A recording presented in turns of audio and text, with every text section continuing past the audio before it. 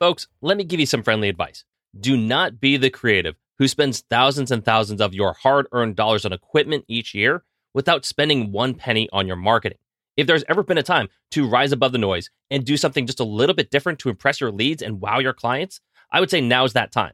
And my favorite way to do that is by leveraging print promotion using the photography that I am the most proud of. So our amazing friends at Bay Photo Lab have almost every product that you can think of, from magazines to photo books to promo cards that you can leave behind. And listen, if you just want something to dazzle your office or living space at home with, well, they have options for that too. You can get prints and wall displays from basically every style, from canvas to metal to acrylic. And the best part is you can get 25% off your first time order just by going to bayphoto.com, signing up today. They ship everywhere in the world, folks, and all their products look incredible. So do yourself a favor, start leaving an impact, whether it's for your personal memories at home or for your professional marketing at work. Bay Photo Lab, designed by photographers for photographers.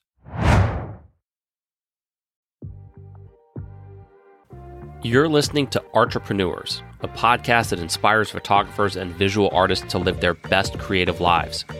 My name is Michael Durr, and I am a full-time photographer with nearly 10 years of experience in the freelancing world.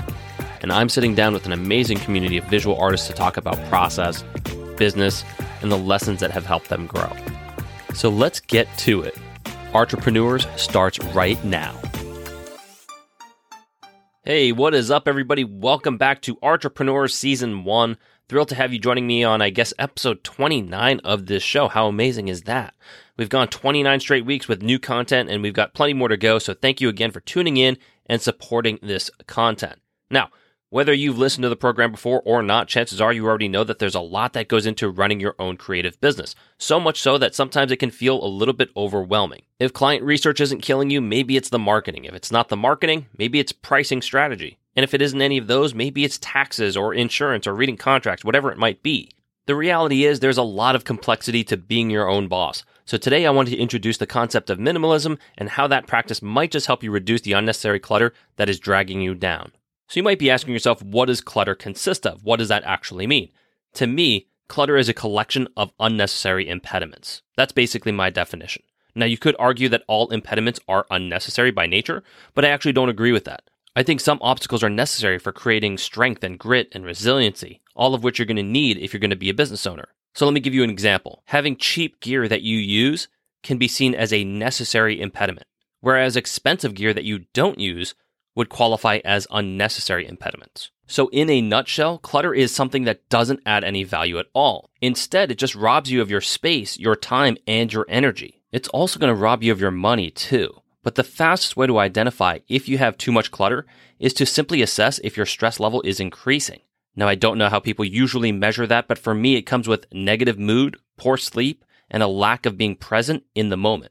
Those are usually my telltale signs that I'm stressed out. So whatever your signs are, consider this episode your first step in doing what I would call a self-audit, which is identifying what areas of your life might have too much clutter. And there are 3 areas of clutter that I specifically want to speak on. I call them the 3 Ps.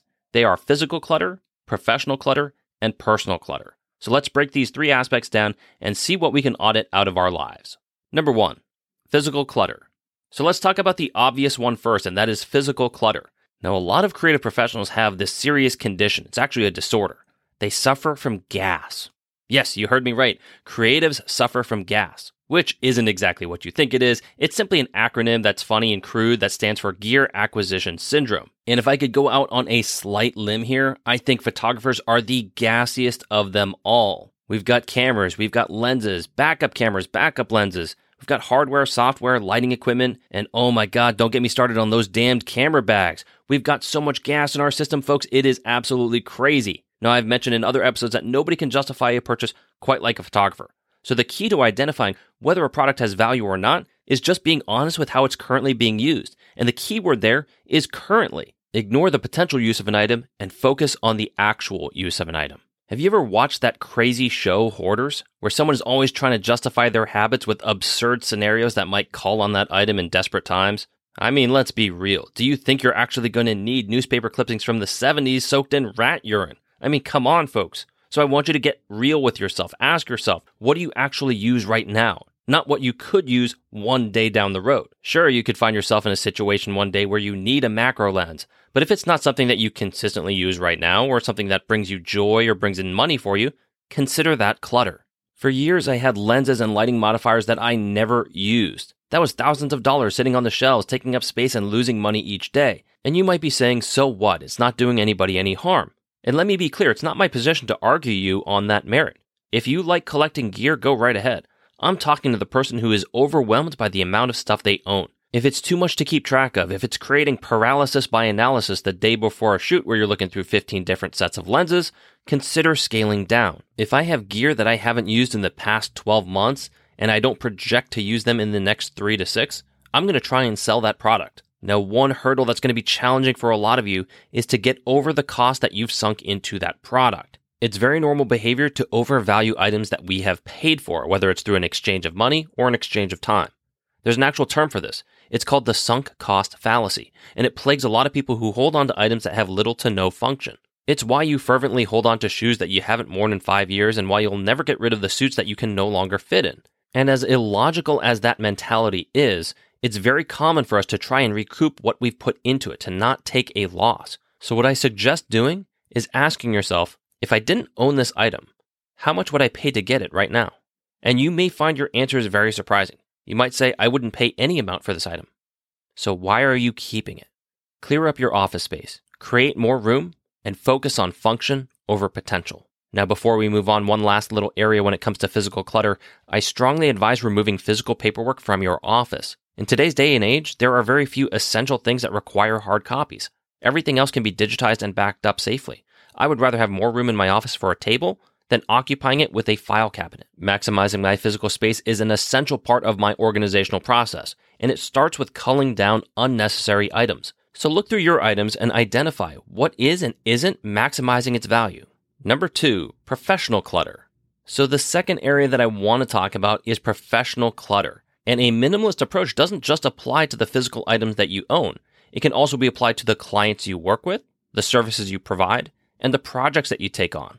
Now, many of us start out working quantity over quality because we want so badly to get the ball rolling that we accept anything and everything that comes our way. And while I'm all for taking on free to low-paying jobs to get some experience, there is a limit. At a certain point, you have to assess what you are getting in return. And you may not realize that you're cutting your time in half on clients and projects that don't give you any value. So if time is so important to all of us, as I believe it is, shouldn't we be asking ourselves, how can we manufacture more of it? Saying no to clients may come with a downside here and there, but don't assume that it always will. In fact, many of the best decisions that I ever made were cutting out clients that didn't yield a good return, which for me, my criteria of a good return is a combination of things. It's about favorable pay rates, payment terms, copyrights, and opportunity. And there were plenty of clients that offered me none of those things while also taking up the most amount of my time. So what sense does that make? So ask yourself the following question. What if I doubled my rates but lost half my clients? Think about that for a second. How much money would you lose? The answer is you wouldn't lose any. You'd make the same amount of money but double the amount of free time. Now, I know that's not a perfect hypothetical. There's a lot that goes into a decision like that. You could lose all of your clients or only get 10% of them back. The point of the question, though, is to get yourself thinking about how to manufacture more time. Likewise, think about the projects that you take on yourself. Consider auditing the scale of your productions. Have you ever found yourself planning an extravagant project only to realize it's got way too many moving parts so you don't do anything at all? I know I struggle with this all the time. So for me, it's more important to keep things simple so I can actually get things done. And by using a minimalist approach and cutting out unnecessary clients and projects, you will gain more time that you can use however you want. You can use it to meditate or recharge your batteries or double down on the clients and projects that yield the biggest returns. The choice is yours. Just know that you have the power to create that leverage. Number 3, personal clutter. All right, so we are on to the final area of clutter that you should be auditing, which is rather multifaceted. Personal clutter consists of the people and the actions you give your attention to that yield no return. Now, this is going to sound a little bit harsh, but there are plenty of people in your life that simply qualify as clutter. Your job is to identify which parties they are and minimize your interaction and attention that you give to them. Now, you don't have to cut people out cold turkey. In fact, I think that's generally a very offensive thing to do if there's mutual care and affection between the two parties. But you probably know that you interact with several people that quite simply don't bring much to the table. And let me clarify by saying that I'm not referring and singling out those who can't help you with your career. There are plenty of friends and family of mine who provide value in different ways. I have friends that I talk sports with, I have friends that I laugh with, and I have friends that I just lean on for support. All of that's valuable. What isn't valuable are people who rob me of energy, people who bring me down and make me feel small. What I try to do is focus my attention on people that radiate an energy and mindset that inspires me to be the best version of myself. Everyone else I tune out. And for those who I can't tune out completely, I simply engage with less. Similarly, I do my best to audit out activities that either A, don't help me improve, or B, don't help me recharge. So I have no problem playing video games for an hour. I think it's a great way to recharge. I don't always have to be reading books on tax laws or cold calling clients, but weeding out activities that rob me of energy has been a step in the right direction. For example, I cut out a lot of social media consumption because I actually don't believe it puts me in a healthy frame of mind. I never feel more alive just because I look through Instagram for an hour. In fact, it robs me of energy. So I try to leverage it as a content creator mostly, as opposed to a content consumer. That has been a healthy audit. I've also dialed back the amount of sports that I watch because when I get into sports, I really get into it. I'm sort of like an addict where I have to look at the box scores, I got to watch the replays, find out what people are saying after the game. That to me gets to an obsessive place.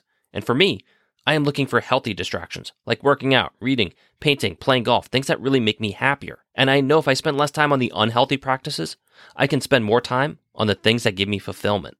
Going full minimalist may not be your bag. In fact, I wouldn't even consider myself to be a hardcore minimalist, but I do believe the principles can help a lot of people. And I know by auditing things out of your life, it might feel like something is being taken away. But personally, I would argue that it's adding to the quality of your life. If you reduce your physical clutter, you can manufacture more space. If you reduce your professional clutter, you can manufacture more time. And if you reduce your personal clutter, you can manufacture more energy. And so that is going to wrap up this episode, folks. I really do hope this helps you out in your journey. Big shout out to all you entrepreneurs for tuning into the show and for sharing the content. Please keep it coming. Let someone know to check this podcast out. That would mean the absolute world to me. I want to thank you all so much for tuning in, and I hope to see you guys next week.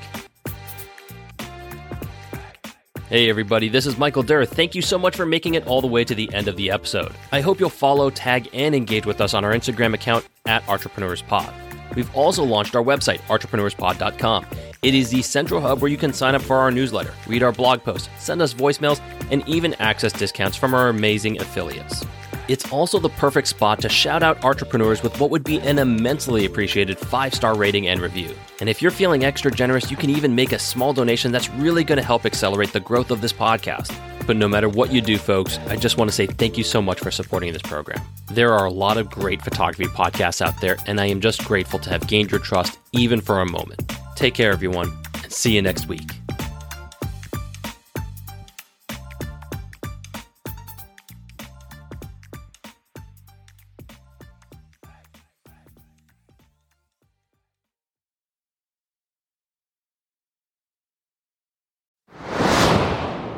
This episode of Entrepreneurs was brought to you by Bay Photo Lab. First-time orders receive 25% off on any professional photo printing product or service. Yes, I said 25%. Just go to bayphoto.com to browse the amazing selection of gifts, prints, and displays. That's bayphoto.com. Once again, thank you all for tuning in, and we'll see you next week.